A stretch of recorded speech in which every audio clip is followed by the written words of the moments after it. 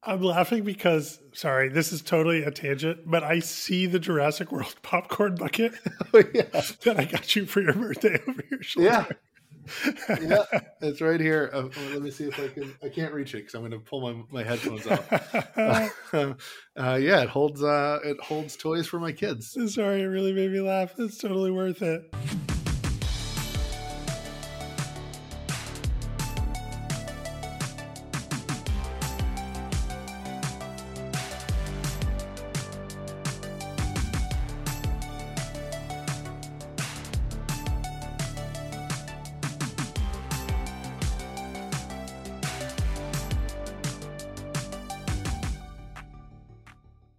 Hello, and welcome to the 12th episode of Partial Recall, or hopefully the first one that anyone should actually listen to. My name is Daniel. I'm one of the hosts, and I'm here with my friend Yishai, the other of the hosts. Yishai, why don't you tell our smart listeners who are listening for the first time what this podcast is about? This podcast is about movies we've seen as kids that we only sort of remember. So in the first half of the episode, we try to piece the plot together from memory. Then we go watch the movie. And in the second half, we discuss what we got right, what we got wrong, and if the movie held up. And we've been using this as kind of a way to weed out which movies we are interested in showing our kids as we're building the canon of actual good movies from our childhood that we want them to experience. It's funny, on that thread, this type of movie, Executive Decision, The Three Musketeers that we talked about last week, like, this type of movie, I think, is the sweet spot for me, where it's like, this is not a movie that people talk about, oh, I'm going to show this movie to my kids. Like, no one's like, my favorite movie is Executive Decision. I have a stealth bomber with Steven Seagal dying and it's tattooed on my forearm. By the way, I basically just said everything I remember about the movie. But, like, this movie, it'll be really interesting for me to watch this movie and see, like, oh, you know, the movie is actually better than I remember. Like, that movie's actually worth including, you know, it's like, okay, it'll be fun to do Home Alone or whatever eventually, but like, right. Obviously we're going to show our kids Home Alone, and like, this is like this sort of movie, the one where we really like, we don't really remember it. Maybe other people remember it. I get a feeling you really remember this movie. Yeah, so I don't know how we'll get into it, but like, to me, this is like Pantheon level, like Speed, Die Hard 2 in particular, and Executive Decision were like a few of a handful of movies that like R-rated action movies that are like as big a part of my childhood as like Disney movies or like, you know, like the Mighty Ducks, I guess Disney movie, but like stuff like that where it's like it felt as much of piece of like the important kids movies. Like this is one of those action movies that like I loved and was like a clean R, because the R was very much just like terrorists getting shot, and like my parents were like, yeah, who cares? Right, like nothing clean like or just murder. Yeah, like they probably say shit a lot. There's probably not like a bunch of like really like bad curse words that like are gonna, you know, corrupt my brain, and there's not like sex and nudity. So it was like a very like straight ahead, just like a lot of just like machine gun fire type stuff. There's no sex and nudity in this movie. I feel there might be like a gag of like people in like the Mile High Club, like in the middle of like a terrorist attack. Seems like that, probable. That could be or like thing. Just like there's a mechanic in the movie, and like you see his posters like on his wall, just like lady posters. Maybe, yeah. But the point is like not like actual like, you know, penetration. It's not like Three Musketeers level horny. That's true. But we didn't remember that Three Musketeers was Three Musketeers level horny. Yeah, I've been watching Beauty and the Beast a bunch. The animated one? The animated one with my daughter, who's obsessed with it. That movie also is shockingly horny. Oh. There's a lot of like very busty women in that movie. Well, that was like, you know, that's like that was the era of like when like they were like drawing secret dicks into everything, right? Yeah, it's like where they drew non-secret boobs into everything, right? And like Lumiere rapes like a feather duster that's a French maid. Okay, that movie is actually pretty fucked up. Yeah, I'd have to revisit it because like, not because of all the things people say. The thing that's really fucked up about that movie is the witch is like, Prince, you're a bad guy, so I'm going to curse you to become a beast. And also, all of your servants are going to become household objects, and unless you get fixed, all of your servants are stuck forever. Oh boy. Anyway, stepping back out of this, Beauty and the Beast, one of the more canonical movies. Obviously, I've already showed it to my kid. I'm sure your kids have already seen it. They actually haven't. We haven't Really? done like so. Yeah, we haven't done super classic Disney animated movies. I don't know why. We've done like Rookie of the Year, Mighty Ducks, Big Green, so like that kind of like category of like, you know, feel good sports movies, and then we watch all the new Disney animated movies that came out. I don't know why, but we've never done like the real like. We've watched the live action Aladdin, and then you're not even necessarily talking about real classics. You're talking about the Disney Renaissance movies, the 90s Disney. Yeah.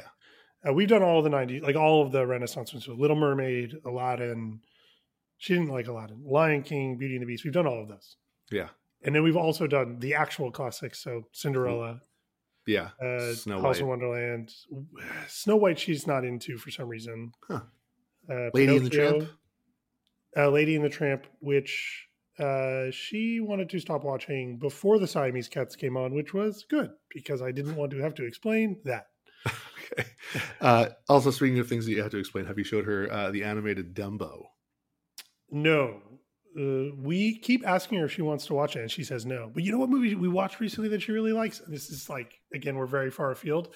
We watched the remake of The Jungle Book, the Jon Favreau like CGI one. Yeah. And she loved it. Oh, interesting. I was just going to say that. The Jungle Book, and it's good. One of my brother's birthdays, a friend of ours who was like very into like bootlegging movies, like bootleg The Jungle Book and like put like like the stickers, like each letter on like the bootleg VHS, like The Jungle Book, and that was like one of the only like VHS we owned. So I watched The Jungle Book a lot, the animated one, obviously, because you know I wasn't a kid like 6 years ago. 13 or whatever.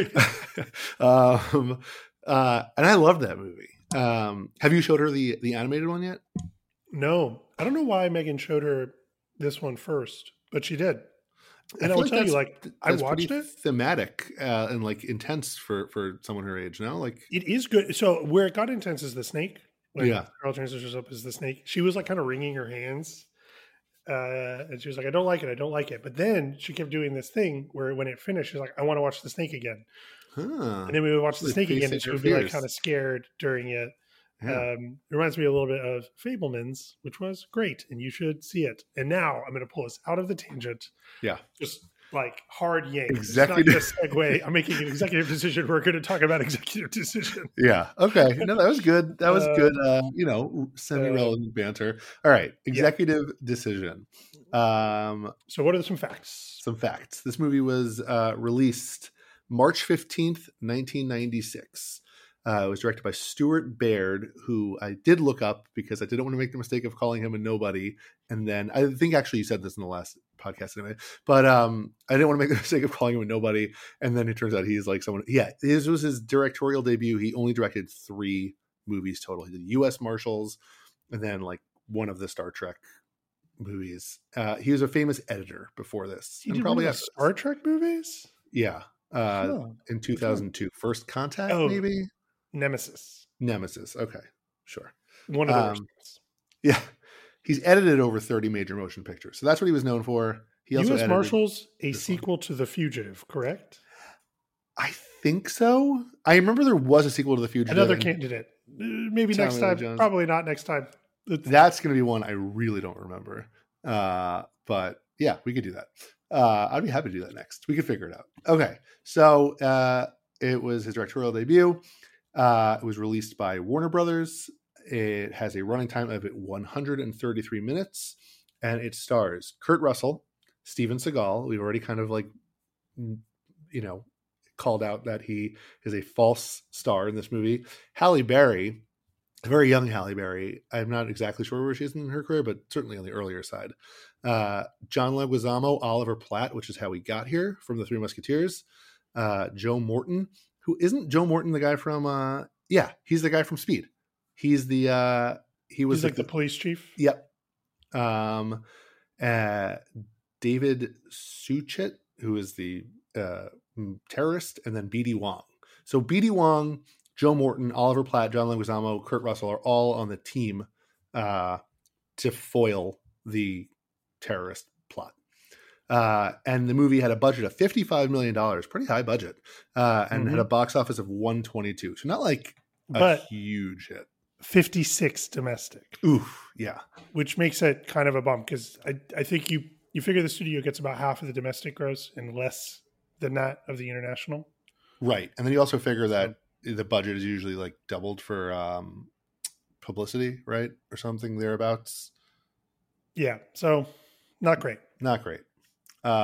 Which I guess we will see if there's a reason for. There's no executive decision. Yeah. So those are the facts about the movie. March 15th, 96. Let me do some quick math. That makes us 10 or 10. 10. We were turning 11 that year. Yeah. Yep. Okay. So when did you see this movie? So this was not a theater movie, but I remember just like loving it so much. I feel like we went to West Coast Video and like, remember when Avi was like, said he kept like taking out the same movie and then from Blockbuster, and they're like, oh, it's this kid again. He wants to take out heavyweights. This was like one of those for me where like we didn't own a copy of it, but I saw it so many times, and like I saw it in like the 96 era, right? So it wasn't going to be like playing on TV in like an edited version. So like I must have just kept telling my parents we have to go like rent it again from West Coast Video, and I watched it a bunch. I just remember it like ripping, you know, like a really like fun action movie. So I remember watching this movie on pay-per-view on a sick day. Okay, nice. Along with Broken Arrow. Ooh, what a great double feature. Like a very similar movie. Yeah. That is also in that grouping of like rated R action movies that like I definitely watched. Also like Face Off would be one of those. Yeah. We got to figure out we got to do Face Off. Yeah. We got to do that. So yeah, I definitely watched this on a pay-per-view. I watched so many movies that way. Like Homesick, renting pay-per-views? Yeah, like Homesick, or like convinced my parents to let me. I distinctly remember that I watched the first sequence of Scream as a kid on pay-per-view, and it was so scary that I turned it off. And until I just watched this movie like 6 months ago, believed Drew Barrymore was the lead of the movie. She was the Steven Seagal of Scream. Correct. I did not even get up to the part where they Seagal'd her. That's funny. That's really funny. I was too scared. I was like, nope, this is too scary. I'm like home alone watching this movie. Like, happening. Did you have to like tell your parents like call like Time Warner or whoever and like get a refund? Like my son's ask them how that's allowed. Yeah, that's funny. Yeah. Okay, that's a good way to watch it. I definitely saw this movie at home. That sort of situation. It might not have been a Homesick. I think get to occasionally do pay-per-view rentals when my parents were going out and we were like going to have a babysitter. Oh yeah, and there wasn't time to go to Blockbuster. It was like, oh, you can do the pay-per-view. That makes sense. It must have been more expensive than the Blockbuster. Yeah, I feel like it was. We talked about this previously, and you're like, no. And I was thinking about like hotel rentals, but it probably was somewhere between the $3 of a Blockbuster and the $20 of a hotel. Yeah, yeah, that makes sense. But it wasn't a movie that you like revisited a bunch. No, I've seen it the one time. Okay, good. Well, perfect. Yeah, it is. And I was like, you were like, I'm very excited to talk about this movie, and I'm like, I'm not going to remember a lot about this movie. And you're like, I got it. So fine. Let me tell you what I remember. Yeah, what do you remember? There's like maybe some terrorist activity on an airplane that's hijacked. Yeah. And Kurt Russell has to go help them. I think he's not already on the airplane. It's not like a Sandra Bullock in Speed situation. He's more of a Keanu Reeves. Yes. But instead of having to board a bus, he has to board a plane. And he's maybe on, I don't even remember how they board the plane. Yeah. Do you want me to like jump in? No, but I'm sure it's awesome. Yeah. And the other thing I remember is that Steven Seagal dies very early because I'm pretty sure it was the first time I'd ever seen a Steven Seagal movie. And I was like, I've heard about this guy. I've heard about this guy. He's like so badass, right? Like, and then I watched this movie and he dies. And it's just like, oh, he's not that badass at all. That's funny. Yeah, that's pretty much what I remember. you want to like take a stab at like what happens? Yeah, so I'm going to guess that Kurt Russell uses a cell phone. No, You're not, by the way, far off. I do have to guess. I'm going to look at the IMDb really quick just to see who's in the movie. I'm going to tell you which character I think is going to use a cell phone. Maybe Oliver Platt's character uses a cell phone. That seems the most likely. I'm just now seeing that the name of the bad guy is El Sayed Jaffa. Oh yeah, cool. These are your very classic Muslim terrorists. It's not subtle. Is it a passenger plane or is it a different type? No, it's a passenger plane that gets hijacked. At the end of the movie, I imagine Kurt Russell lands the plane by himself. That's my prediction for how this movie ends. I genuinely have no idea. Okay. All right. Is that the extent of that's where I'm going to go. That's the extent of what I remember. Okay. So let me try to fill in. I told you, I barely remember it. Let me try to fill in some gaps for you. Okay. So there is a passenger plane. It takes off. I was right. Takes off. People are on the plane. I'm sure there's probably like a speed type thing where like there's someone who's like scared to be flying, and there's like maybe like people like hooking up in the bathroom, regular plane stuff. And shortly into the flight, a number of terrorists stand up. I think they have guns. This is like pre 9/11, so like anyone could just bring a gun onto a plane. And I don't think that's how that works. And they're like, we're taking over this plane, and there's bombs on this plane. So here's the thing, right? It's not just that they have the guns and like they rush the cockpit, which is obviously bad enough. They also have rigged the plane with bombs. Oh, of course. And so if the plane goes below 55 air miles. Knots. Not, is that what it is? Knots. So Kurt Russell and his team, well, Steven Seagal and his team, I'm pretty sure he's like billed as like the leader of this team. They get in a stealth bomber. So this, unfortunately, that's the stealth bomber. Okay, I knew. So I was right. So the issue. So I would not have guessed this, but unfortunately, I blew it for myself when I was pulling up the poster for this movie. They fly under the plane and they like do like a tube that like connects like the top hatch of the stealth bomber into like the baggage hatch of the passenger plane. And I forgot like how they would just like get away with that, but basically it was a stealth bomber, so they couldn't pick it up on radar because like there was like a terrorist in the cockpit. So this team comes and they go into the cargo hatch of the plane. Okay, they're like investigating. They see that it's like rigged with bombs, and Oliver Platt is like, "Oh, sorry." Let me get on the plane. Platt, a passenger on the plane? No, he's the bomb expert. He's the bomb expert. Well, that is a change of character from his Three Musketeers character. Yeah, he's the bomb expert. So basically, right when they the tube that like connects, does Steven Seagal just get sucked out of the plane? Yeah, so they climb up the tube from the stealth bomber to the cargo hatch, and they're like, Steven Seagal's like, "All right, team, let's go," and then there's like, whoop, he just like gets sucked out of the open plane. You know what that's like in the second G.I. Joe movie? The new ones with Channing Tatum. Yes, he dies at the very beginning of the movie. And in the original version of the script, apparently, I think this is right, he like died. They were like, they're killing the character.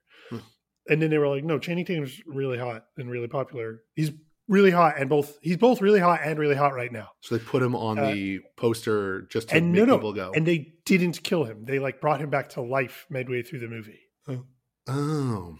Because they were like, because they could have like Steven not go for him dying. Well, they could have Steven Seagal'd him, right? Where like they put him on the poster. Yeah, they were going to Steven Seagal him, and then they Jesus'd him? I don't know who's another famous person who died and came back. They could have Steven Seagal'd him, but instead they Jesus'd him. It's also like the new Suicide Squad, right? Where like there's a bunch of famous people in the beginning storming the beach, and they all like get killed immediately. Correct. That happened. Okay, so Steven Seagal gets sucked out of the plane. Kurt Russell takes over. So there's a team, right? Actually, I think maybe Joe Morton, the guy from Speed, is the bomb expert. One of the guys gets injured, and he like can't and so Oliver, like he's relaying instructions at some point of like how to defuse the bomb to Oliver Platt. John Leguizamo is also like, I think I saw his name was like Rat. He's like very good at like wriggling through tight spaces. So like they said him. So his parents named him Rat? I think it's his. And he became good at that? I think it's his like team nickname. Like the guy from Ocean's 11 who like fit into. Okay. I'm looking at his name is Carlos Rat Lopez. His name isn't actually. Yeah. Okay. Okay. So basically they get on the plane and so, but it's not as simple as just like taking out the guys with the guns because there's like bombs rigged there. So Kurt Russell, they like drill holes and they put like cameras. Kurt Russell eventually makes contact with Halle Berry, who is a stewardess on the plane. And he's like, you need to be my eyes and ears. And so she has to like sneak around and like call him from like the, you know, like the galley phone or like whisper messages. Because basically they discover that like, aside from the terrorists who are carrying the guns, there is a passenger planted with a cell phone who can trigger the bomb at any time. So if they rush the terrorists, he will blow the plane up. So that's the most nefarious cell phone usage on this podcast. Yeah. When you said cell phone, I got really excited. I guess that also happens in Speed. Is the cell phone not? No, there's no cell phone. There's no cell. Bomb, right? Right. No. It's not. Got it. So that is why while they're on the plane, maybe like a heavier-handed metaphor in this movie. Right. Yeah, so that's why they can't just like go in guns blazing and like take out the terrorists, right?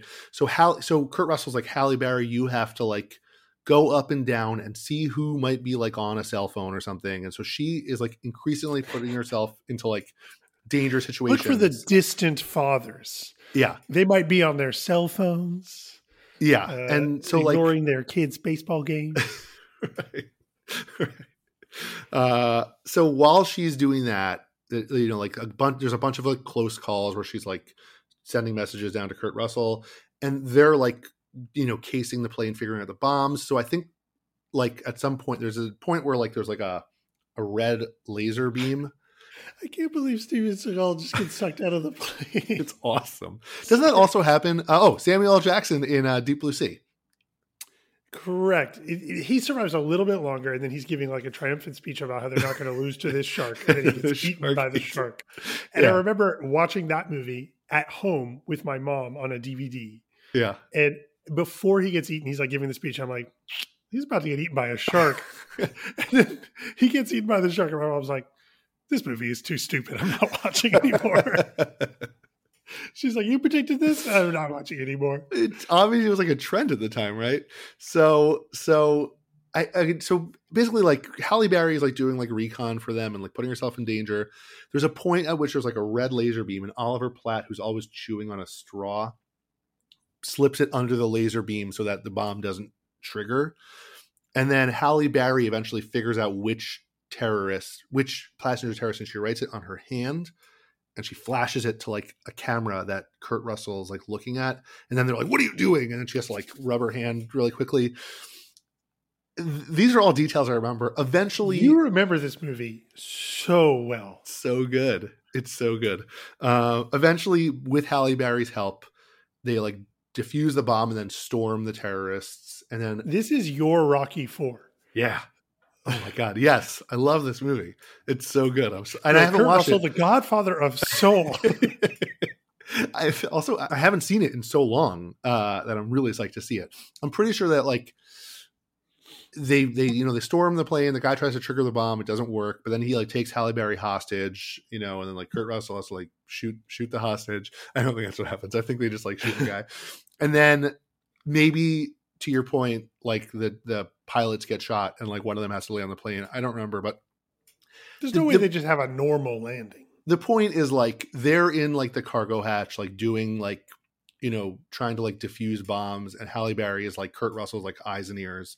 And then I think also Kurt Russell is like not supposed to be like Steven Seagal is supposed to be like the badass like leader. I think Kurt Russell's more like there for like the plane like schematics. Like I think he's like supposed to be kind of like more of like a nerdy type, and then he like becomes like Kurt Russell. He becomes a Kurt Russell type. Yeah, exactly. So that's the movie. It's awesome. It's so good. Do Kurt Russell and Halle Berry get together in this movie? Like like kind of like the ending. Yeah, probably. I'm sure there's like, Is there a Sandra Bullock, Keanu Reeves? yeah. Like let's get between them? I think so. I think definitely. So in the end, they get the terrorists. Yes. What were the terrorists after? Is it sort of just a death to America situation? Yeah, I'm scared to guess. So let's just say, yeah, like very like stock, like, you know, death to America or like liberate our, you know, something. They were very straightforward, you know, Muslim terrorists. So great movie. That's a good connection. Very straightforward Muslim terrorists. Great movie. Yishai. Put that on the back of the box. Yeah, that's my recollections. Fun. Really fun movie. Should we look at the poster? Yeah. So I sent two posters. The first one you said? Yeah. So the first one is, I think, the regular one. So it's Kurt Russell's sort of floating head. Yeah. We got an orange sky. Yep. We got Kurt Russell's floating head. In the foreground, we have like the shape of a stealth bomber that's just obscured. It's in darkness. The tagline says, 5 miles above the earth, an elite team of 6 men must make an air-to-air transfer for $7. No, it doesn't say the 7. In order to save 400 lives on board a 747. There are a lot. It's a big plane. Okay, hold on. I'm going to say this again. Yeah. 5 miles above the earth, an elite team of 6 men must make an air-to-air transfer in order to save 400 lives on board a 747 and 40 million below. So they have a dirty bomb on the plane. Yeah, I think it's like a nuke or something. Yeah. Like, that's the point. It's a dirty bomb decision, and that's the executive decision. Okay. I think I remember what the executive decision is. They have to blow up the plane in midair to save everyone down below. Well, it would have been more impressive if I remembered it, because you remember every detail. No, I didn't remember that. I was only predicting that once you set it up. I'm sorry, I stole your thunder. I just jumped right in there, but I did not remember that until you teed it up for me, and I just grabbed it. And then Kurt Russell is probably like, "I'm not going to do that, sir." He makes the executive decision to ignore that executive decision that comes from the chief executive decision maker. Yeah. Does the president get involved? The president definitely gets involved. So I think like that is why, like, when Joe Morton, if I'm right, is injured, it becomes like increasingly fraught. They're like, the bombs guy is incapacitated. Like, you can't do that. You have to just blow this plane up to save America. And Kurt Russell's like, no, like, we can do this. That's why I gasped when you were like describing the poster and I read ahead and I was like, 40 million lives below. I was just doing the Job joke from Arrested Development where he's like, I'm the firstborn, sick of being second in line, always playing third, always coming in third place. There are 4 things I'm mad about. That's how that poster reads to me. 5 miles above the earth, an elite team of 6 men. Okay, so then under the stealth bomber, we see the 6 men sort of walking towards the bomber, looking very cool. Kurt Russell is wearing glasses, so maybe that supports your nerd theory. Yeah. But he looks like Kurt Russell, so that kind of doesn't support your nerd theory. Oh, his hair is so good. Yep. Pretty jealous. Yeah. I got a haircut on Friday. I noticed. I was going to call it out on the podcast. I was didn't. While I was getting the haircut, he did the thing, he sprayed my hair and then he was brushing it back. Yeah. I was like, that looks bad. Like, don't do that. I'm like, there are windows here, man. Don't do that. And then also I was just like, should I just cut it all off? Is it time? I asked Megan. She said no. So I just wear hats all times. I'm actually not wearing a hat today. You're not a beanie guy? You're not a beanie guy right now? Yeah, I'd taken a shower, and when you take a shower and then put a hat on, you get like a line. And so I just... You have to have hair to get hat hair. Okay, let's look at the UK poster. So the UK poster I just sent because it's the same exact poster except Steven Seagal is on it. And this is not just the UK poster. They had a Spanish language one like this. So there was very much like a... Okay, so on this poster, it's almost as if the camera sort of panned left to right. So on the first poster, you only see sort of the right half of the stealth bomber, and it's completely in shadow. In this poster, you see the middle of the stealth bomber. Behind it, you see the wreckage, what looks like a plane crash. You have Kurt Russell's face, half of his face on the left side, and on the right side, you have half of Steven Seagal's face, but very different lighting.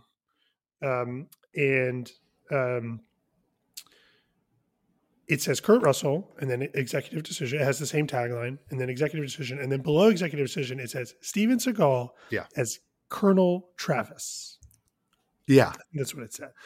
So a number of other countries have Steven Seagal on the poster, which I just sent it to you because I'm like, they're obviously trying to like, there was a time where they were trying to dupe moviegoers into like going for Steven Seagal. The US poster forewent that, but other countries were just like, no, Steven Seagal, this is how we're getting people here. I mean, the image quality is so much lower on the one that you sent. It's like a much brighter orange. Yeah. The image doesn't make as much sense. It's the same tagline though. Yeah, I just sent it just to show you the Steven Seagal of it. The first poster looks like a much better movie than the second poster. Yeah. Agreed. I can say that conclusively. Agreed. Cool. Okay. VHS box? Yes. Okay. So what do we got here? Oceanic. Ooh. That's the Lost airline. Is that like, do they have, is that like, 555? No, like in, like Klondike 5. Yeah. Like every phone number. Yeah. Oceanic Air. That's a good question. That's something for you to research when you do the research for this episode. The main thing you're going to research on this episode is why Steven Seagal dies in the beginning. Because I really want to know the answer to that question. And I feel like there is definitely an answer. Okay. Yeah. At the top of looking at the back of the box, the front of the box is probably the same as the poster. Yeah. The back of the box says, if you like action adventure, this is the ticket. Joel Siegel. Yeah. Good Morning America. Okay. And then we have a picture of Kurt Russell sort of holding a silenced pistol in a smart Oxford shirt.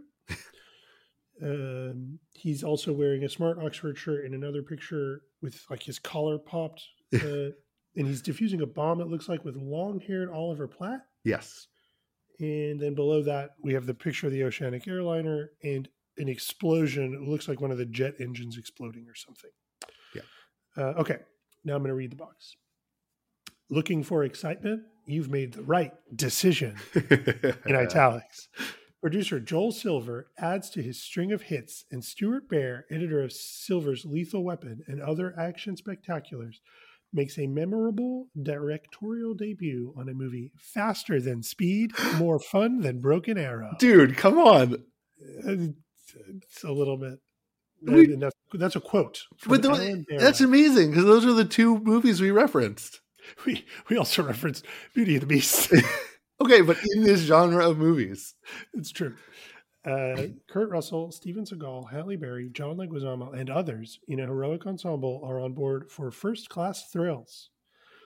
The mission? Board a hijacked 747 in midair, avoid detection, locate and disable a hair-triggered nerve toxin bomb that could wipe out the U.S. eastern seaboard, execute a split-second attack that overwhelms the terrorists and safeguards the passengers, do it all without air-to-ground radio, and do it before an increasingly jittery U.S. military blasts the airliner out of the sky. I hope there's a good movie on this flight, an anti-terrorist operative quips. As it turns out, there's a great one. Executive decision. Oh, no. This bodes badly for the quality of the movie. Oh, I think it's great. It's so cheesy.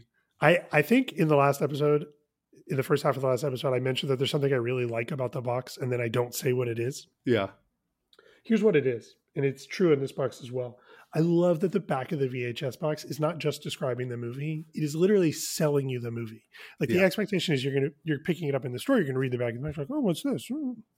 And this tells you to buy it. Like this situation doesn't happen anymore. Right. Agreed. Is an element like this is exactly what you would read at Blockbuster. Yes. To make the decision of whether or not you should rent this movie.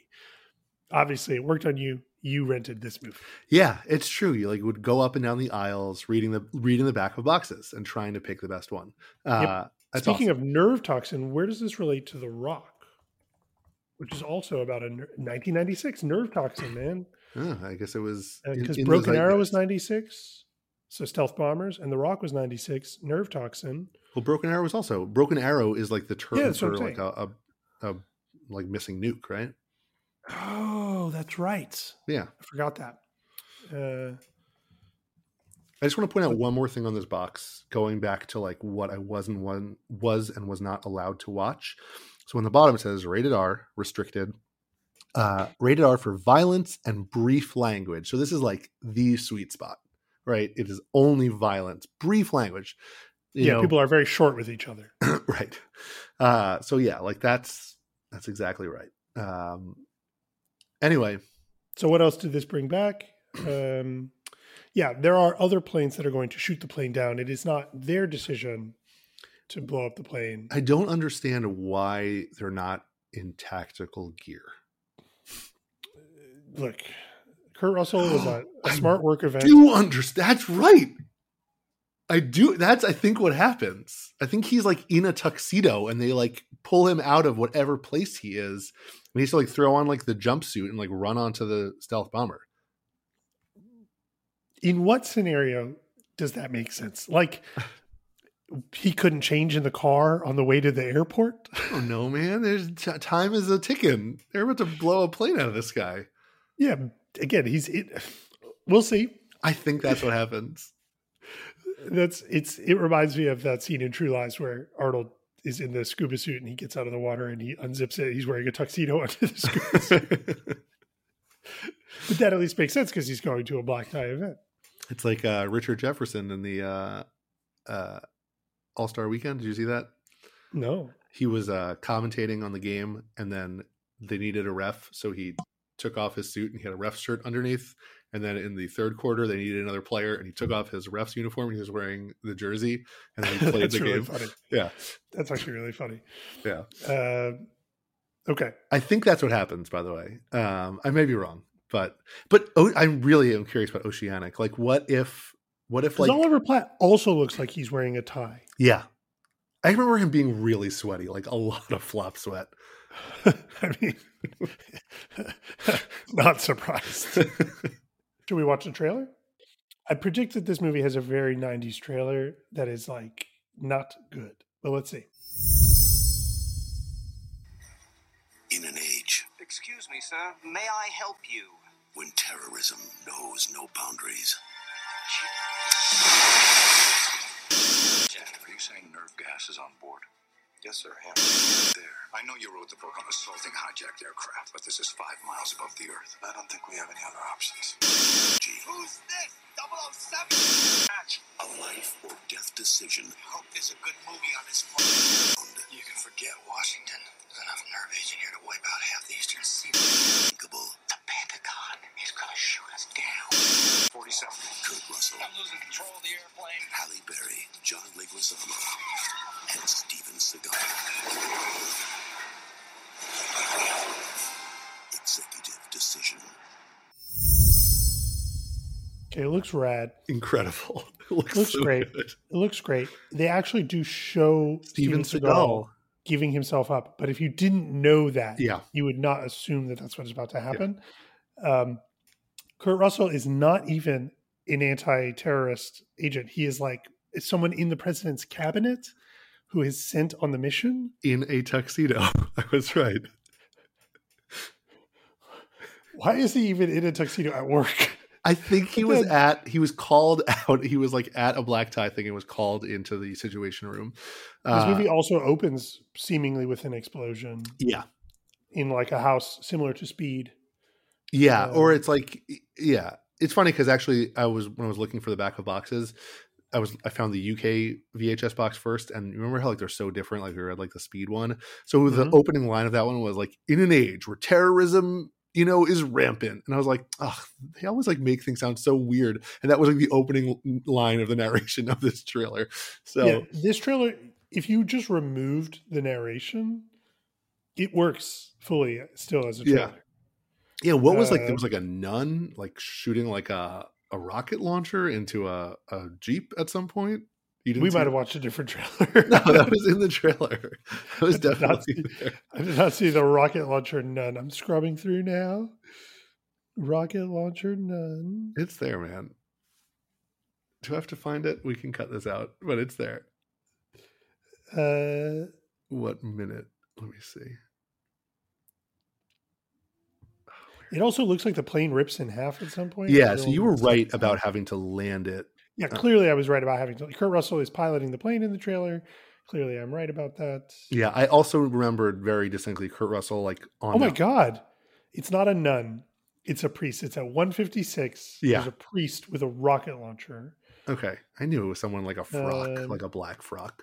He blows up. It looks like he blows up a car. Yeah, which again, this movie takes place in the air. So, yeah. I remembered also in the trailer. So when Kurt Russell's like on that like suspension wire, like very like Mission Impossible, like sliding himself under. This movie's so good. I'm so excited to watch it. I do think I'm going to like this movie. Okay, so what do you think you gave it? Obviously, you gave it a 10. 10. Yeah. A 10. 10 and like, Blockbuster videos out of 10. Yeah. West Coast videos. You lived in Philadelphia. What did I give? It's true. What did I give Speed? I must have given Speed a 10. I feel like Speed was like a 10 and then was a 10 on rewatch. I'm going to go with that for this. Because also they don't make movies like this anymore, right? Like I guess like somewhat for the better as far as like just being very stock about like who terrorists are. But it doesn't like you're not saying movies like this where there's Muslim terrorist bad guys. You're saying movies like this where Speed doesn't have a Muslim terrorist bad guy, and it is also a movie like this. Yes. Jokes aside, that is not what you're saying. Yeah. No, just this was the straightforward dumb action movie. This was like the golden age for that, right? We named a bunch. There's also like Con Air, like there's a lot of airplanes too. Con Air, Air Force One, yes. Broken Arrow. Air Force One's the one with Harrison Ford where he's the president. He's on Air Force One. Yeah, he's like, get off my plane. Get off my plane. Yeah. Great movie. I saw the movie with my grandmother, and she was horrified. She was like, why does he want him off the plane? She was like, we used to be a country or something. That's awesome. Yeah, but like, do they make like what is the modern version of this movie? I'm trying to think. I mean, Marvel movies. They're not a version of every type of movie. Everything just got like amalgamated into. No, I mean Top Gun. There's Top Gun Maverick. Yeah, but that's a remake of an old or a sequel to a really old movie. Are there just like straight ahead, just like blow shit up Tenet action movies? Sort of the more sci-fi, right, higher concept Christopher Nolan movie.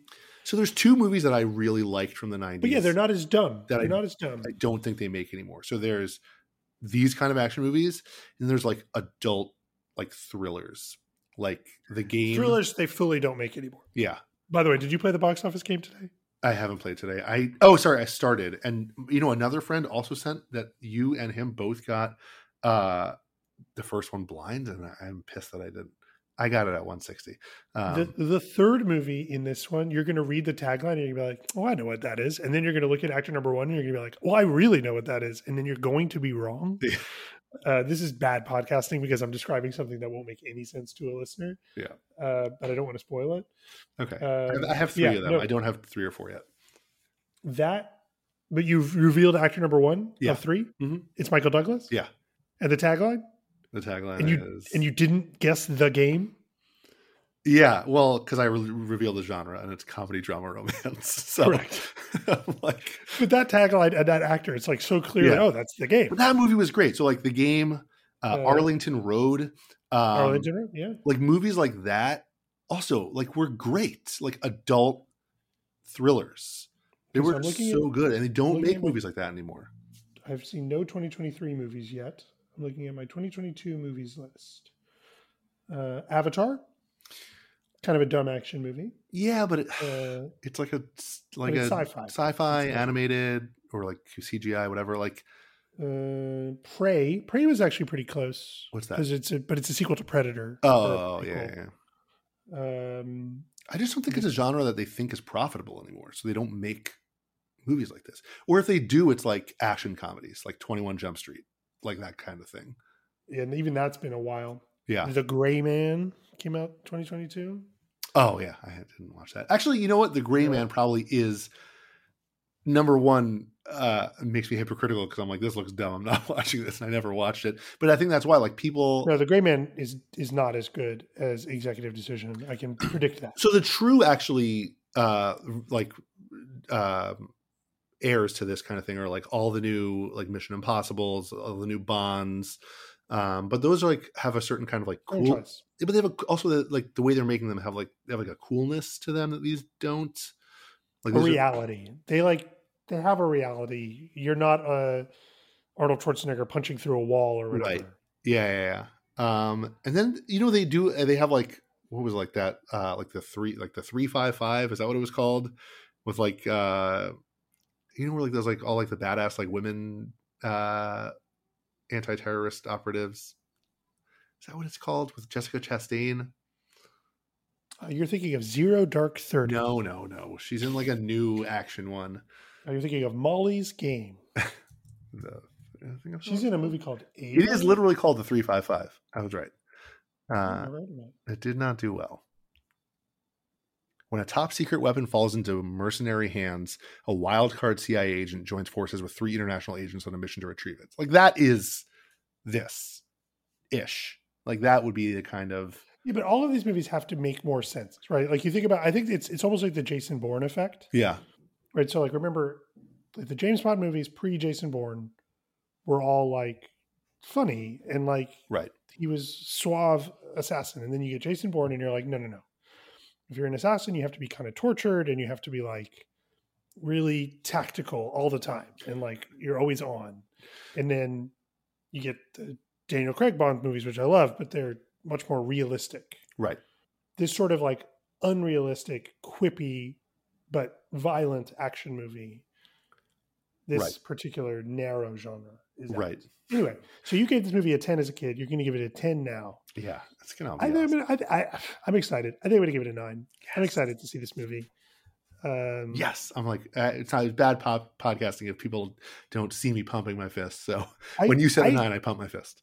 I genuinely believe I'm going to give this a 9. Like I have a hard time imagining that I'm going to come back and be like, "What did you like about this movie?" I'm giving it a 4. Like it's very clear what is to like about this movie, right? Like, yeah.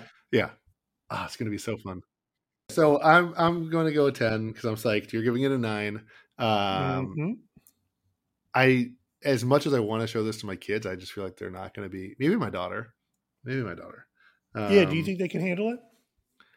My 8-year-old, my 4-year-old is just going to leave the room. My 8-year-old, I think, won't be able to handle it, and I'm wondering about my daughter because she's starting to get into like mystery movies. Like we watched the Enola Holmes movies. I said she just recently watched Knives Out,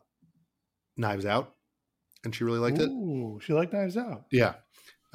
She asked us to watch Glass Onion, and we're like, we just watched it like a month ago. Like, we're we will watch it with her eventually, but like it was like one night she's like, we watched Glass Onion. I'm like, I watched it like 2 weeks ago. I didn't like it like that much. I need to like go watch it again.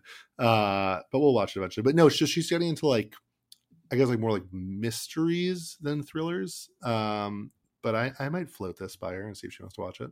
All right, we're gonna go watch it. It's gonna be great. We're very psyched for it. See you on the other side. Pew pew.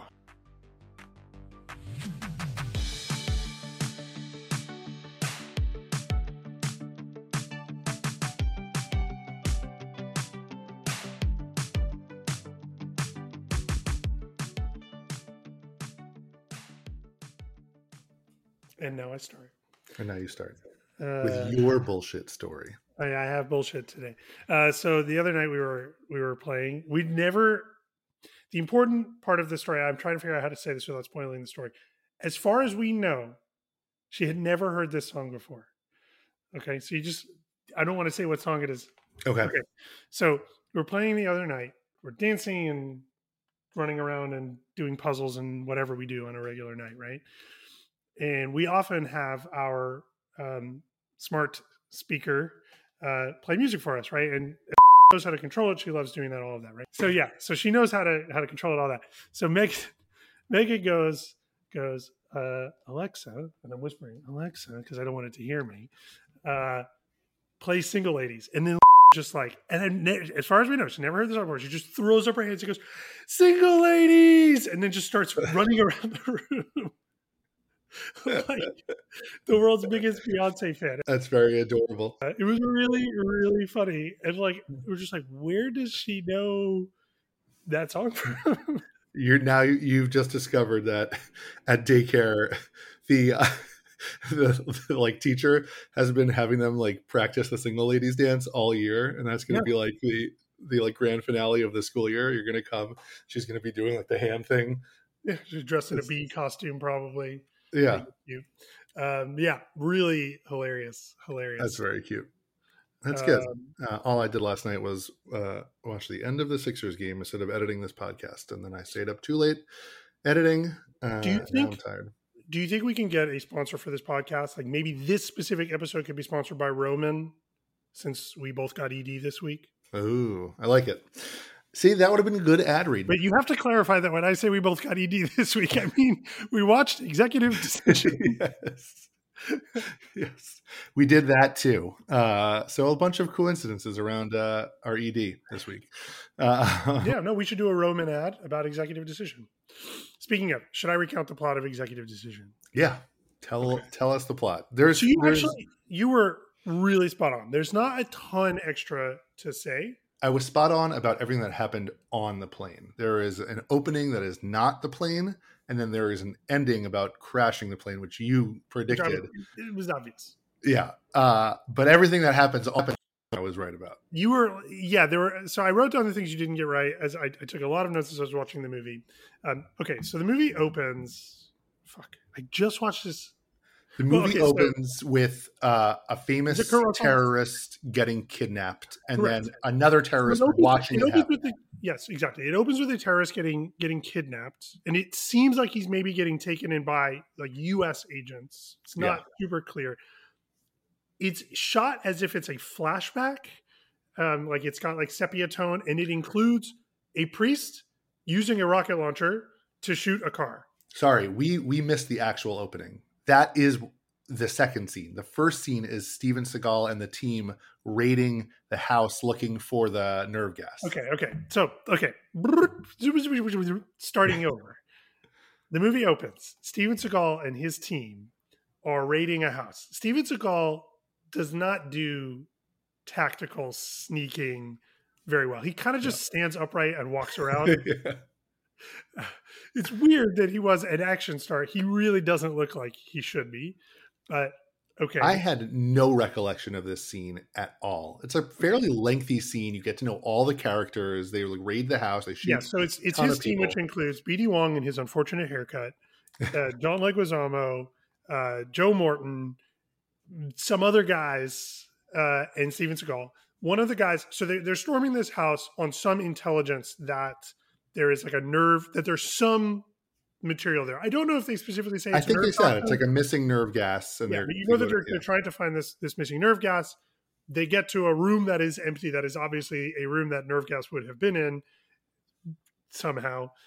Like, and they're like, they got here first. And also one of our team members died. And so they're like upset. Later, it turns out that Steven Seagal is upset that they went there because it seems like they went there on bad intel and they lost one of their guys. That's the opening. And then I have to. Are you going to do the credits? Because if you don't do the credits, I have to address the credits. Okay. The credits open. Sorry, the credits open on some Minecraft bullshit.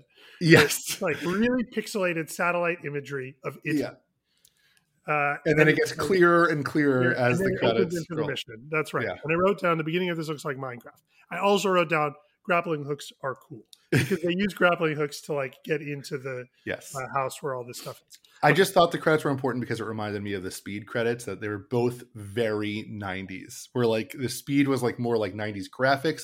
This was more like 90s like computer technology, which comes up a lot in this movie.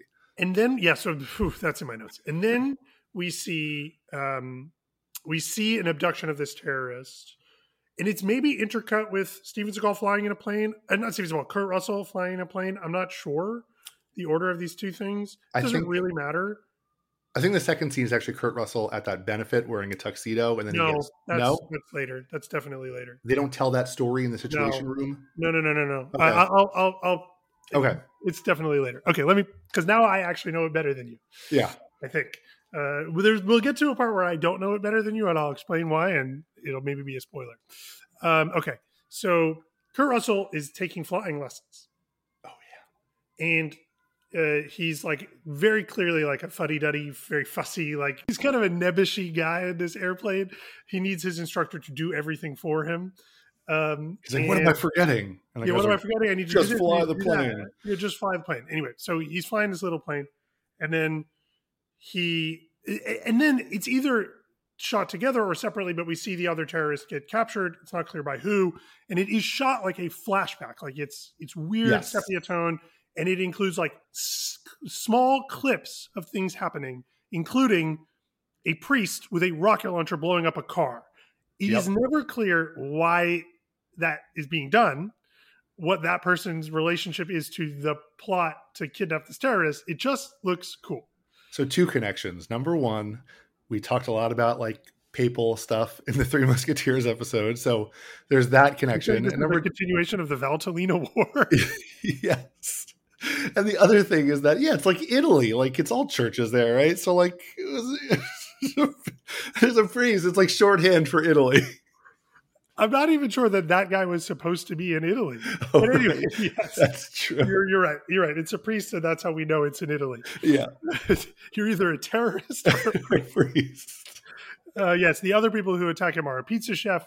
No, okay. So anyway, and then we cut back to Kurt Russell. He's about to go up in the plane by himself for the first time, and someone drives onto the tarmac in front of his plane, holding a cell phone out the window, and is like, "Kurt, Dr. Grant, you need to come with us." But they're holding a cell phone. So then they bring him back to their office. Don't worry, in my notes I have it say cell phone with a ton of exclamation points when that happens. Yeah. They bring him back to the office, and in the office they've got all those like spinning tape machines, and they're like, "This guy, you were right. You predicted this was going to happen. This guy got taken, and everything that you predicted is going to happen is happening." And he's like, "Cool, I've got to go to a fancy gala." And then he goes to the fancy gala. They didn't pull him out of the fancy gala for... they pulled him off the airfield. Right. Yeah. They pull him off the airfield because the guy gets kidnapped. They pull him out of the gala because the plane gets hijacked. Yeah. And actually, that's not even entirely true. He goes to the gala, and he meets a lady, and his pickup line there is, "So do you like hockey?" Yeah. And she's like, "I love hockey." And he's like, "I have 2 tickets." And then he gets interrupted from picking up this lady. But in between those 2 things happening, a terrorist blows themselves up in London, in like the Marriott London. Yes. The famous Marriott London. He blows himself up. And he does not say Allah Akbar. Or does he? Wait. I'm pretty sure he does. I wrote it down every time it happens. No, he says, "Listen to the sound of altar." Oh, okay. Which is the other guy's name. But also I was like, oh, maybe they're just not going to they're going to like subtly allude to it. I was like, maybe this movie will be 90s tasteful. Yeah. It's not, listener. Spoiler alert. Well, okay. So then that guy blows himself. And, and then Kurt Russell gets pulled into the Situation Room and a plane is hijacked. Like, all of these things are happening concurrently. When that guy blows himself up, they're in the midst of hijacking the plane, and another terrorist in like the tube in London plays a recording that says, like, if you don't release this guy... That's right. You have to release the guy that was taken, or we're going to blow up this plane with all of these passengers. Got it. And remember, when they take the plane... You were right that they just bring guns on, but they like bring them disassembled. But then also there's just like an AK-47 behind all of the food. Yeah. And they never explain how that got there. There's not one of those flight attendants isn't in on it. No. And my note here just says, "Whoa, do they always keep an AK-47 behind a piece of food?" It's like when they run out of a certain kind of meal and the people get mad about it, they just pull out the AK-47. They're like, "You'll take the vegetarian meal." Okay, so here's the one detail that you definitely didn't call out in the first half. Tom Smokowski from Office Space. Oh, yeah, is the air marshal. Is an air marshal on board this plane. I forgot about the air marshal. I have a note that says I forgot about the air marshal. And he goes, so you see, it would be this mat with different conclusions written on it that you could jump to. It's a jump to conclusions mat.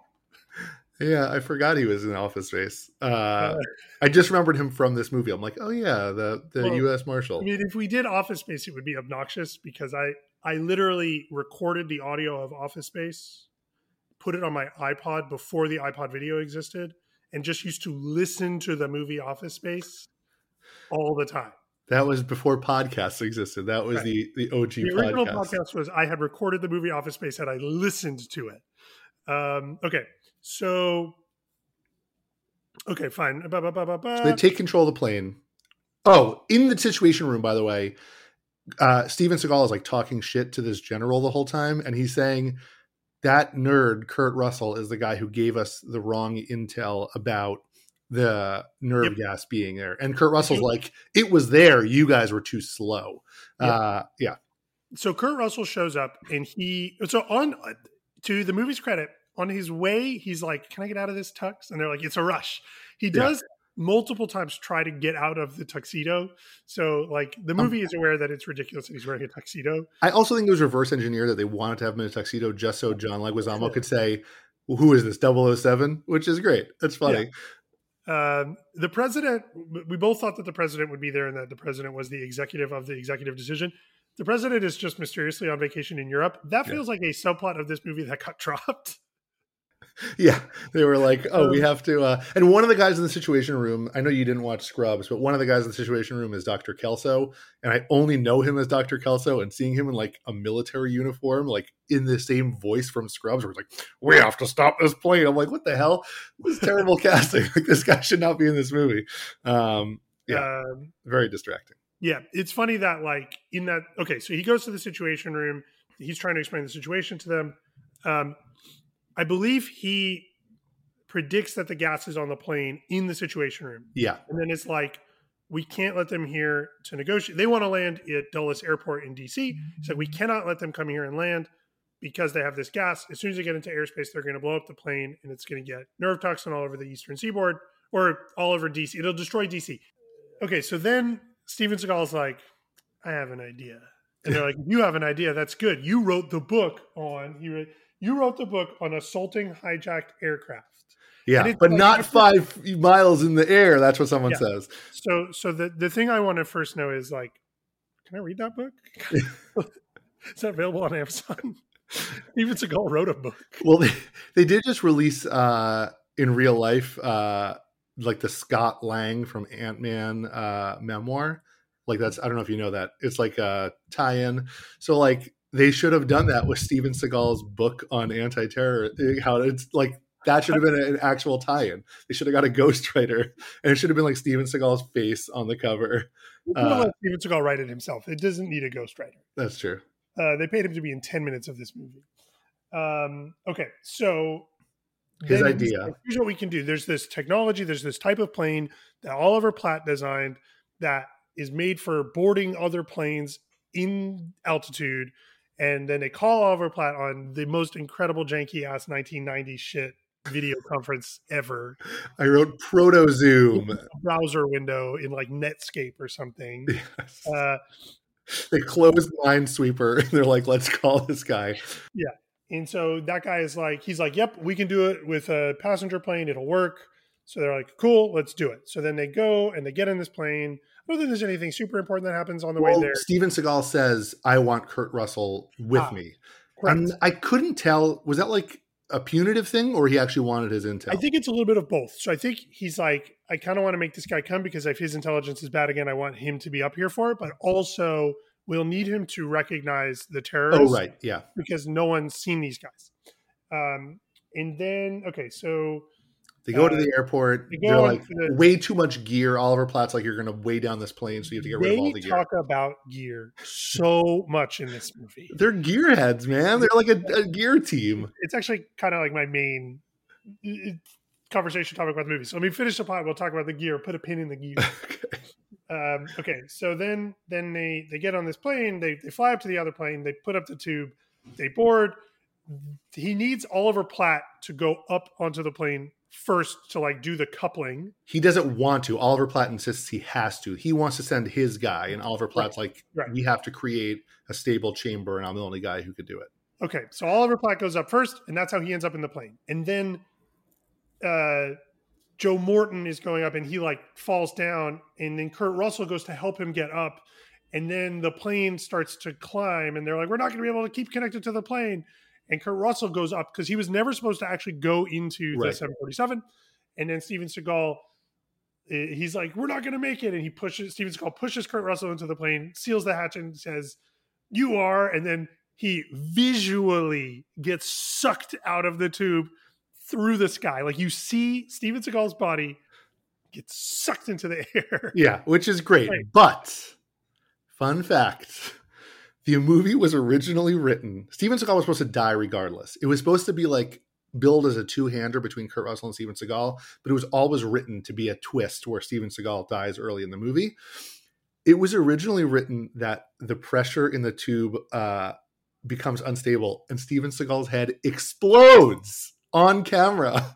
And Steven Seagal refused because he's like, I've never died in a movie and I refuse to do it. And he held up the production of the movie until they like rewrote it in a way that he was like okay with, because they had to he still wouldn't do it. He like left set, and then they compromised, but they threatened to sue him if he didn't like finish shooting it. So like this was the compromise. But initially, as part of the on-screen death, his head was supposed to explode. That was like why they kept talking about the pressure dropping and like an unstable connection. Cool. It would have been awesome. Also, this is like the 90s version of like Dwayne The Rock Johnson can't lose a fight to Vin Diesel or whatever on screen. Yeah. So like this was the only modern action stars are so sensitive about losing fights or dying or whatever. And it's like, no, Steven Seagal did it first. He's only ever died one more time on screen in the movie Machete. And yeah, he just won't, he's Steven Seagal. Okay. So now they're on the plane. Earlier, Halle Berry like sees the passenger manifest and sees that there's an air marshal on board, and she hides the passenger manifest. And that's not super important to the movie, other than it tells you that Halle Berry's got she's a little plucky. Like she's got a little nerve. It tells you two things. She's got nerve and she's got brains, because she's about to throw it in the trash, and then she's like, she hides it instead. Yeah, because then when she tells terrorists she got rid of it, she destroyed it. The first thing he does is go looks in the trash. So it shows like both... another AK-47 in the trash. He's like, oh, that's where that was. Yeah. Okay, so then Joe Morton has fractured vertebrae, which you remembered. He is the bomb expert. He is injured. He can't move, but he uses like a mirror to see the bomb that he guides Oliver Platt through. And then the rest of this you really got like exactly correct. They need to find the seat where the guy with the phone is. Halle Berry goes. She sees someone who looks like they may be doing something. She writes the number. Okay. I have to pause for a second. Go ahead. There's one thing that I didn't remember that you didn't get to, where like when they get in there, okay, none of the gear that they needed got transferred, number one. So like they were supposed to have like a blackout. No, it's like none of the guns, not all of their guns are there or something. No, but there was they were going to gas everyone to knock them out. And the gas didn't get transferred because that would have been really easy, right? Everyone falls asleep on the plane. They just get the terrorists. So they didn't transfer that. And then also at the time where they're being transferred, the light goes on that the hatch is open, and the terrorists send the pilot to go look for them. And then they hide. So anyway, like all of the plans go not the way they were supposed to. Steven Seagal is dead. The gear didn't transfer. So Kurt Russell becomes the de facto like leader of this operation. And yeah, anyway. Yes, he becomes the Mario, you might say, to John Leguizamo's Luigi. Yeah. Okay, so anyway, then they do the stuff you described. They set up cameras throughout the thing. They're under the plane, but they can also take the elevator to go to the top part. And they go to the top part and they like slide through on the cables. They pass video cameras down. They're trying to identify like where all the passengers are. They're trying to figure out how to defuse the bomb. It turns out that there's like a decoy part of the bomb that they spend a lot of time trying to defuse. And then they get to the real part, and it's a bunch of lasers, as you predicted. About the bomb, by the way. Yeah. You had joked that like, is this movie like Speed, where like the bomb... The bomb was pressurized so that if altitude of the plane dropped too suddenly or something like that, it would just blow up. Yep. So There is also a moment in this movie where when Kurt Russell later in the movie is landing the plane, he keeps talking about how many knots he's going. He's like very focused on not going too many knots. That's also very similar to Speed. Yeah. Anyway, yeah. So they're defusing the bomb. Joe Morton passes out at some point, and then Kurt Russell. Okay. Oh, another thing we forgot. There is a U.S. senator on the plane who's like a very high-profile senator, potential like future president, and he's like, "I'm going to negotiate." Well, his aide is like, "You should negotiate," and then he's like, "I'm going to negotiate," and then he starts to negotiate, and they're very scary, and then he's like, "What did you get me into? This is scary." And anyway, he gets shot in the face. The second time he tries to negotiate, and everyone is really upset about that. Okay, so a couple of technical plot things that we have to talk about. Like number one, the plane, because like it like rips up in midair after the transfer because like they held it too long. They forgot to bring their phone onto the plane also. So the people in America don't have their communication equipment, so they can't communicate. They end up communicating in Morse code later. But as far as anyone in the Situation Room back on U.S. soil knows, they didn't make it. The whole plan was a bust. So that's an important plot element. The other important plot element is that it comes out that the main terrorist on the plane, who ostensibly is doing this to free, his big leader, whatever his name is, wants to like nerve gas the entire East Coast and kills his second in command, who doesn't realize that that's the plan. So like he is like way more fanatical than anyone except Kurt Russell anticipated. That's okay. Yes, that all is true. Okay, so then when they don't think that the team made it, they send 4 fighter planes to go reroute and eventually shoot down the 747. Kurt Russell signals to those 4 planes. He has one of the other guys signal in Morse code to one of those planes that they actually made it. And so then they're like, you get 10 minutes. And so now they have 10 minutes, which takes like 20 minutes to solve this problem. During that 10 minutes, they cross the line, after which it blowing up in the sky would be a problem anyway. Yeah. So I don't know why they gave them 10 minutes. It's actually a terrible decision. But they give them 10 minutes, and then they're like, well, we can't defuse the bomb fully, because even if we defuse the remote part of the bomb, there's a guy who can set the bomb off with his cell phone, which is actually like a personal assistant. Yeah. And if we, so we have to find that guy, and we have to defuse the bomb. And so then they try to identify that guy. That's the thing with Halle Berry does on her hand. She identifies the wrong guy. Yes. Can we just for a second talk about the hand thing? Because this is my favorite part. You got that so perfect. She writes on her hand 21K. And they both go, 21K, 21K. Yes. It's not complicated. They were like 21K, and they turn to each other and go 21K, which is the same thing. That's supposed to be this like big realization moment. What else could you possibly? Oh my god, I loved it so much. I was dying laughing.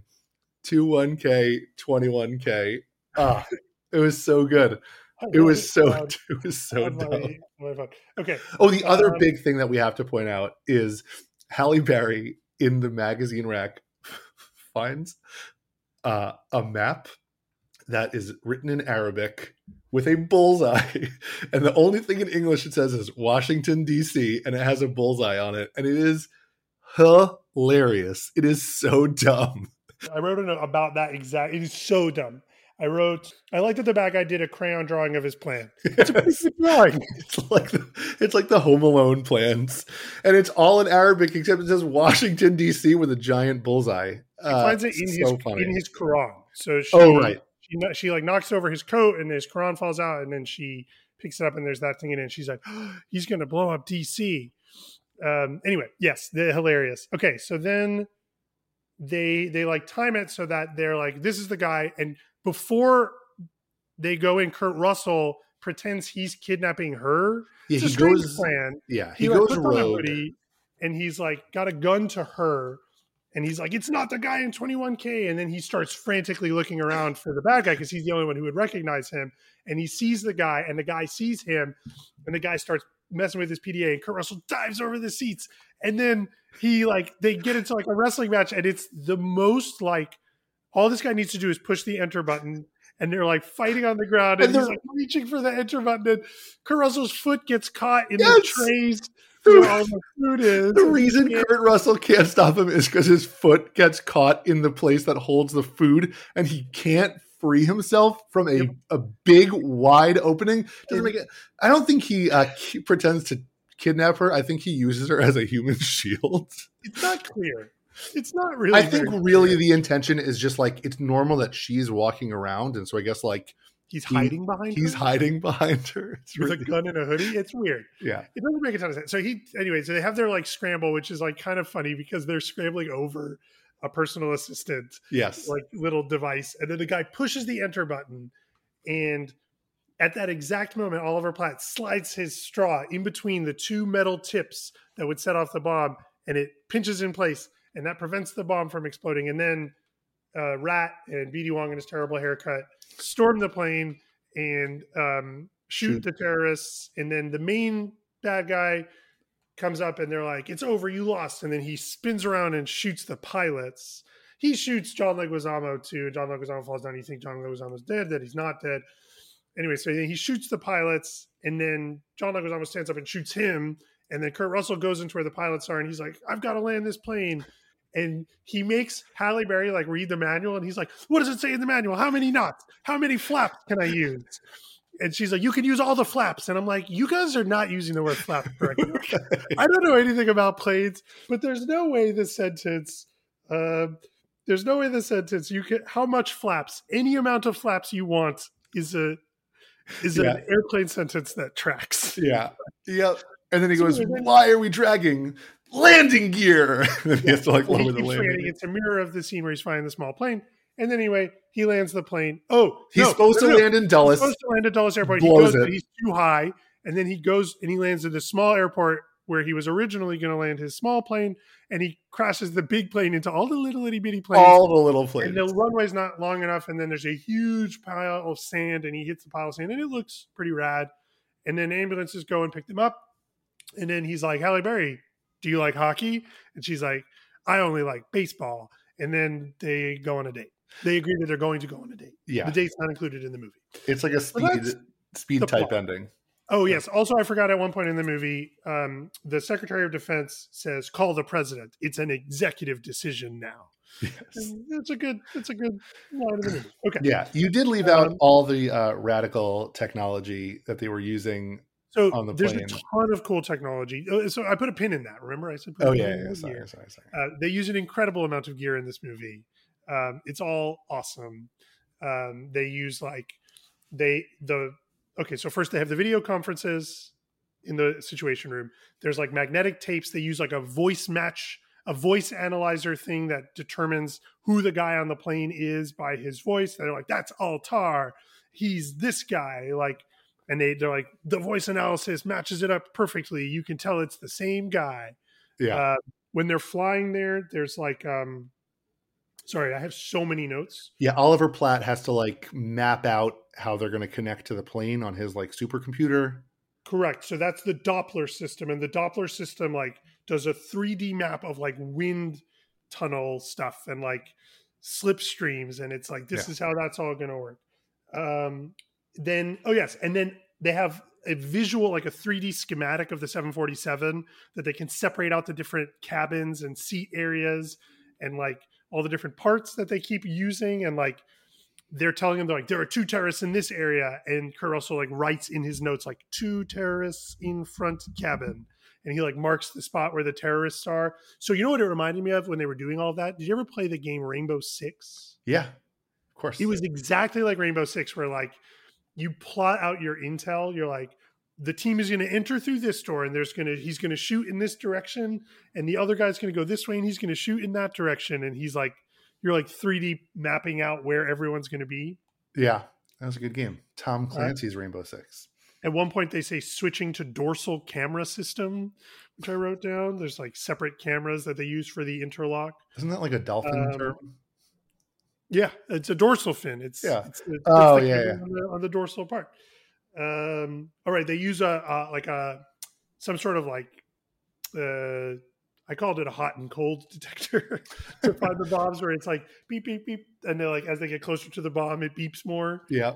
They have so much. They have all the little cameras that they place that you already mentioned. They connect the cameras to a camcorder so that they can pass the video feed down into the main room where they all are. Yeah. And they explain that they have to do that. It's like how they can do remote camera stuff. Okay, so that's kind of the movie. Yeah. What did you think on your rewatch? What did you think? On my You rewatch, thought you were going to give it a 10. I thought I was going to give it a 10. I'm not giving it a 10. It's not a 10. It's not a 10, but I'll give it like an 8. Okay, here's my I issue. think we're similar spots. I think I'm at like a 7 for this movie. Here's my main issue. And I didn't say this in my recap. Oh, you say your issue. My issue is, so this is like the directorial debut of a famous film editor. He has edited a ton of the biggest action movies. This movie is too long and too slow at points. Like, did he forget that he's an editor? Like, he was like power drunk and like got so excited that he could be a director now that he didn't edit the movie? It could have been 30 minutes shorter. It would have been way better. Yeah. So my feedback is very similar to yours. This movie's a little boring At times. Yeah. It's too long. And we both thought like, oh, this is going to be a dumb action movie of the 90s like they don't make anymore. And it's actually a lot closer to the Bourne style of movie, where this movie is like very focused on being tactical and realistic and explaining like how they would actually do these things. Yeah. Like they don't go in guns blazing. They spend 90% of this movie planning what they're going to do in the final 5 minutes of this movie. Yeah. Right. And they're like setting up the tech, and the movie is like showing you all the shoe leather of like, and then they did this, and then they did this, because if they didn't do it this way, they wouldn't be able to do it that way. Like, and then they had to do that. And they had like, but to the movie's credit, it builds tension through those things. It right? does. It is much more of a thriller Yes. than an action movie. Yes. In Agreed. that way. But I did fall asleep, and I had to watch it in 2 nights because I fell asleep the first night I watched it. As I texted you, I got ED and I couldn't finish. Okay. Yes. You thought I was just texting you that randomly? Yeah. Sometimes you just update me on like what's going on in your, Yeah. So it was a little bit boring because there's a lot of time spent with Kurt Russell reading the manual on how to do the thing he wants to do, which is just like the movie is trying to explain why Kurt Russell, this normal guy, quote unquote, could be an action star.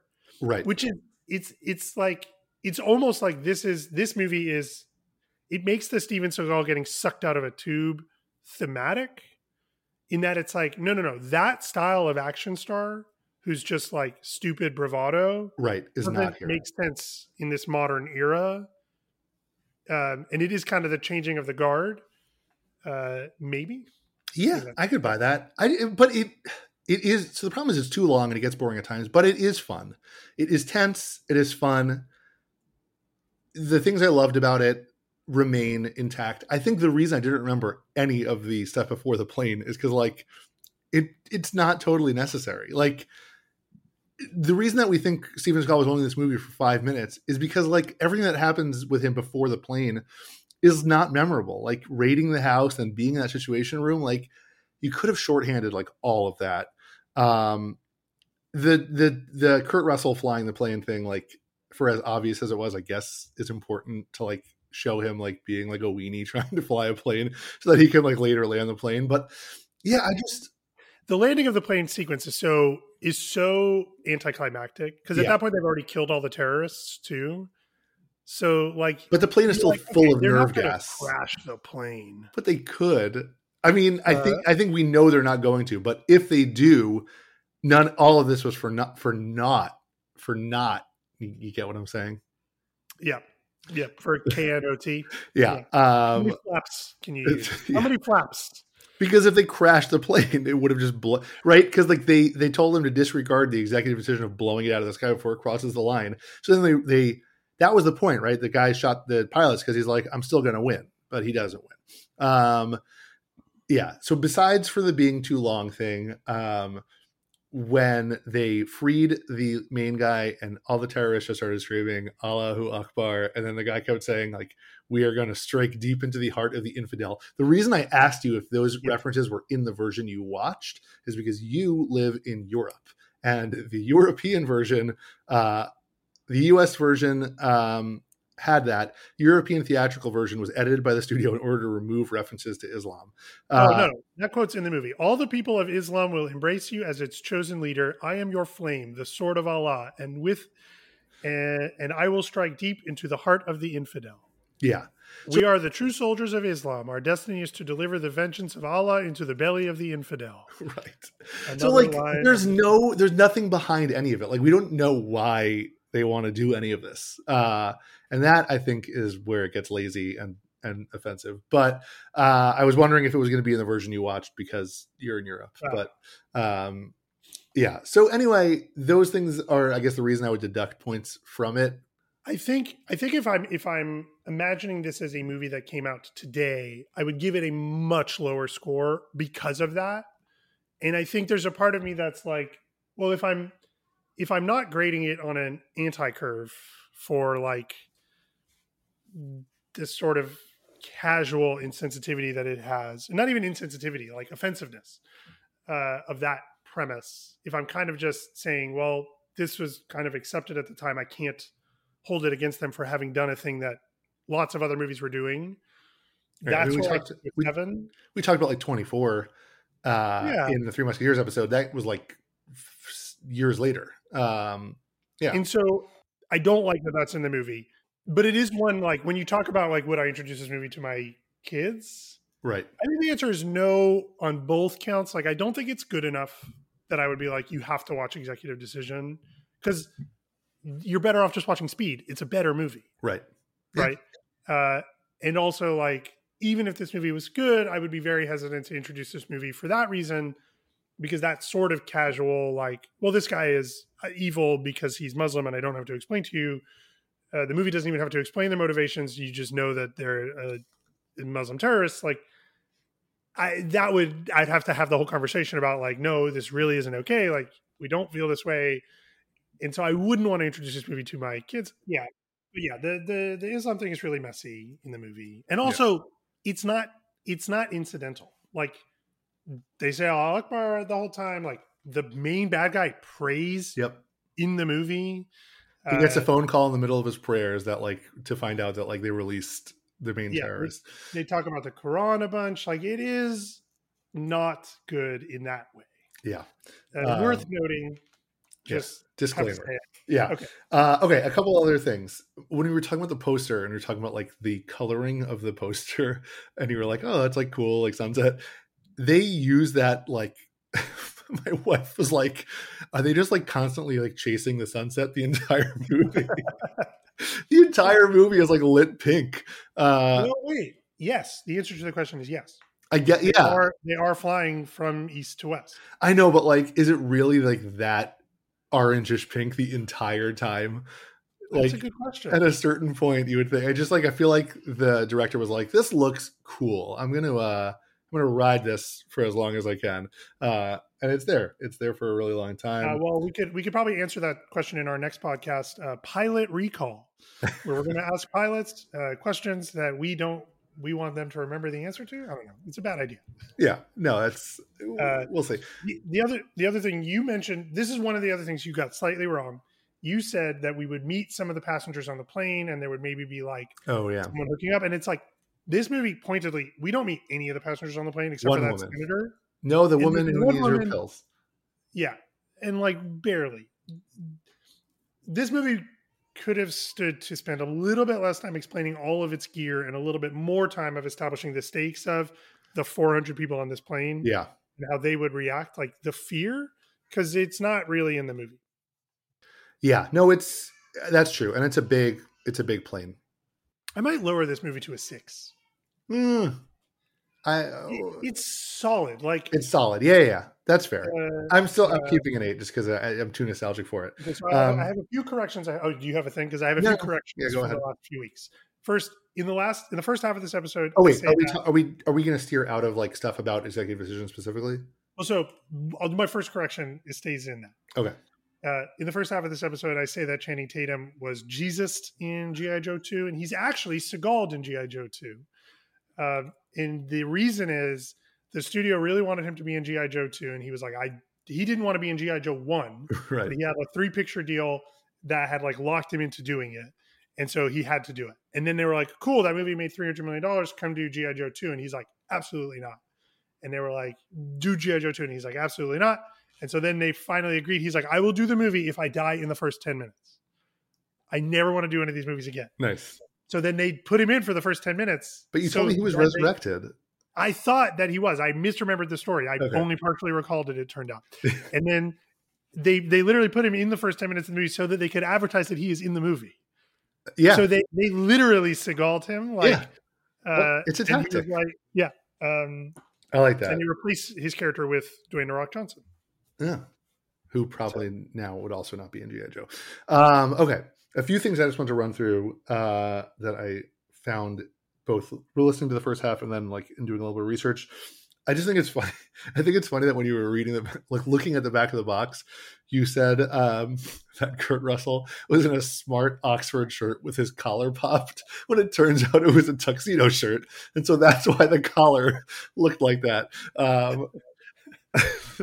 It made me laugh re-listening to it, knowing what it was, because like you specifically said his collar was popped. It was a tuxedo shirt. Okay, a few bits about this movie. We also talked about how this was it was Oceanic Airlines, and we're like that. Hey, okay, so Oceanic Airlines is a thing that ends up getting used. It's a fictional airline that's used in several films and television programs. So before Lost, most notably, it was Executive Decision. The reason that it ended up getting used in a lot of other movies is because Executive Decision branded actual 747s with the logo and then flew them in the air and got a lot of footage. And so it was footage that they ended up sharing with a bunch of other movies. That's so interesting. So they just like created all this like B-roll of Oceanic Airlines. Yep. Huh. That's fascinating. Yeah. And then they just like anyone who needed an airline, for a movie, they just used the footage. So I thought that was cool. And presumably the big airlines don't want you to do a movie where their planes crash or blow up or whatever. Yeah. So the B-roll came. So the reason that Oceanic is in so many movies is because of Executive Decision. Lost doesn't, I think Lost kind of took ownership of it. They made like a different logo. And so I don't think it was specifically carried through to that. I think it was more just because it was already a concept at the time. And also interesting, totally unconnected to the reason that, although this connects back to Hook, the reason that Lost is Oceanic 8:15, which I never knew until I was reading about this, is because 8:15 is the time that Peter Pan sets the clock that like helps them fly in the original Peter Pan movies. That's so Lost. It's a little bit up its own ass. Yeah. It's so far up its own ass. We rewatched it, the whole series. It's great. It was in a bunch of movies. Other movies it was used in Bridget Jones' The Edge of Reason, For Love of the Game. There's a movie called Survivor. I don't know what that is. And then Downsizing with Matt Damon. This is interesting. While not explicitly mentioned within the film, some of its props suggested the flight was meant to be an Oceanic Airlines at one point during the production. And then I guess like they decided not to use it, but you can still see props of Oceanic Airlines throughout the movie. So I thought that was good. And then some Steven Seagal facts, or just Steven Seagal in general. So specifically, John Leguizamo wrote in his memoir that he was really annoying on set. I don't know if he was making it that he was really annoying on set, but he was really annoying on set. And Steven Seagal was really aggressive towards the stuntmen during the filming, and John Leguizamo like laughed at him. And Steven Seagal got so mad he knocked John Leguizamo against a brick wall. Because he was like really mad that John Leguizamo was like laughing at him. And then also John Leguizamo, he was like doing bits the whole time because he was a comedian, even though it was like not a necessarily comedic movie. So the scene where they go to the top of the plane and they have to like shimmy across those wires or else they'll fall through the top. Kurt Russell has to take off his shoes to shimmy, and in the movie, John Leguizamo goes something like makes a joke about how his feet smell, and apparently Kurt Russell was so mad about that he got into a shoving match with John Leguizamo about that joke. So John Leguizamo got into like physical altercations with a number of people on this movie, but Steven Seagal. If you go to his Wikipedia page, there's an entire section called Allegation and Lawsuits. And there is early 90s, 95 lawsuit, 2010 lawsuit, 2011 lawsuit, 2017 allegations, 2018 allegations and investigations, 2020 federal securities violation settlement, victim of attempted extortion, and then conflicts with stuntmen is the last one. And that is where it makes reference to executive decisions. So Steven Seagal, a real asshole, apparently. Wait. So that is some good Steven Seagal stuff. And that's really funny. Yeah. Okay, so I have to do a mea culpa section. Last week, there's two sort of big mistakes. The first is smaller, maybe. I said that Ewan McGregor was Irish and he's Scottish. You know, I had that thought when you said it, but I didn't want to sound dumb. Again, I'm new here, so I'm sorry to all the Irish and Scottish people who are maybe offended by that. Yeah, I did. I was like, I'm pretty sure he's Scottish, but then I would be the one who sounded dumb if I'd corrected you and was wrong, so I let it go. And the other thing is, I was so caught up in how perfect my prediction was about the cell phone and the carrier pigeons that I missed that you said in the first half about this movie that was made in 1998, whatever year it was, or 1993. Three Musketeers or Executive Decision? Three Musketeers. Okay. The first half of that episode, you said if this movie was made 15 years later, it would have like bullet time and be like steampunk or whatever. And I didn't point out that in 2011, there was a steampunk Three Musketeers movie with Gatling guns and airships like ChatGPT thought the 1993 movie had. That also, I believe, has bullet time in it. Yeah, in the trailer at least, because I watched the trailer after. We totally missed all of those Three Musketeers. And that is a real my bad, because I was supposed to do the research and I didn't. I knew that movie existed and I didn't really look into it very much or bring it up. It's not just that movie existed. And it is exactly what you said it would be. Yeah. Almost exactly as far away as you said it would be.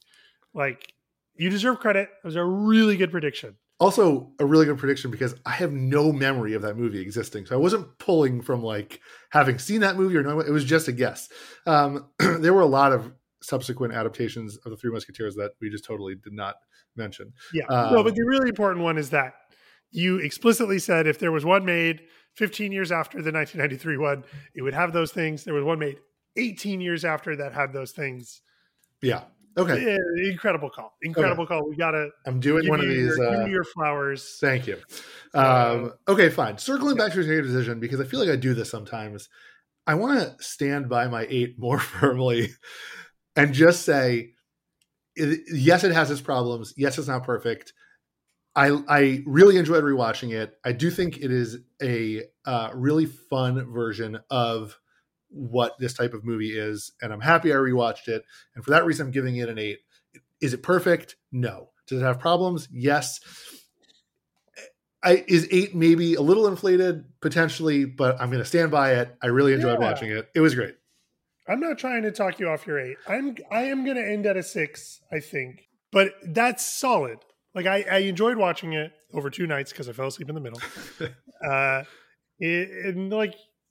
It is tense. Like, I appreciate that it is tense. And it's still a type of movie we don't get very many of. Yeah. Agreed. No, it was fun. Stuff. It was tense. Too long. That's my biggest complaint. Too long. Yeah. Should have edited. You are an editor. That's like your whole Speaking of things that are going to be too long, this episode is going to be way too long. So whose turn is it? My turn? Yeah, your turn to nominate. Because I stole your turn. Technically, you might have 2 turns, but let's just start. Oh, yeah. You made an executive decision to steal my turn. Yeah. And now I maybe get 2 turns in a row, and I'm going to use them strategically. So I'm going to jump from Halle Berry, who's good in this movie. We didn't talk about her very much, but she is good in this movie. Yeah. Steven Seagal. So Halle Berry won like an MTV's Viewers' Choice Award for this movie. Steven Seagal was a nominee for Razzie for Worst Supporting Actor, but lost to Marlon Brando in The Island of Dr. Moreau. Oh, that's funny. It would have been funnier if he lost to like the tube of the plane that launched him into space. I mean, he did, but not for the Razzies. Just life. I'm going to follow Halle Berry's career, and I'm going to jump to maybe the original comic book movie, non-Superman division. No, it's not the original comic book movie because there's plenty of other comic book movies, but maybe edit that out. But we're going to jump to the X-Men 2000, the 2000 movie. I remember really liking the movie, but I don't remember anything. So I'm going to go first next time. But we'll talk about it. X-Men. This has been Executive Decision. Great movie. Executive Decision. X. Oh yeah, that's actually the connection. Not Halle Berry. It's the X. It's the X in the title.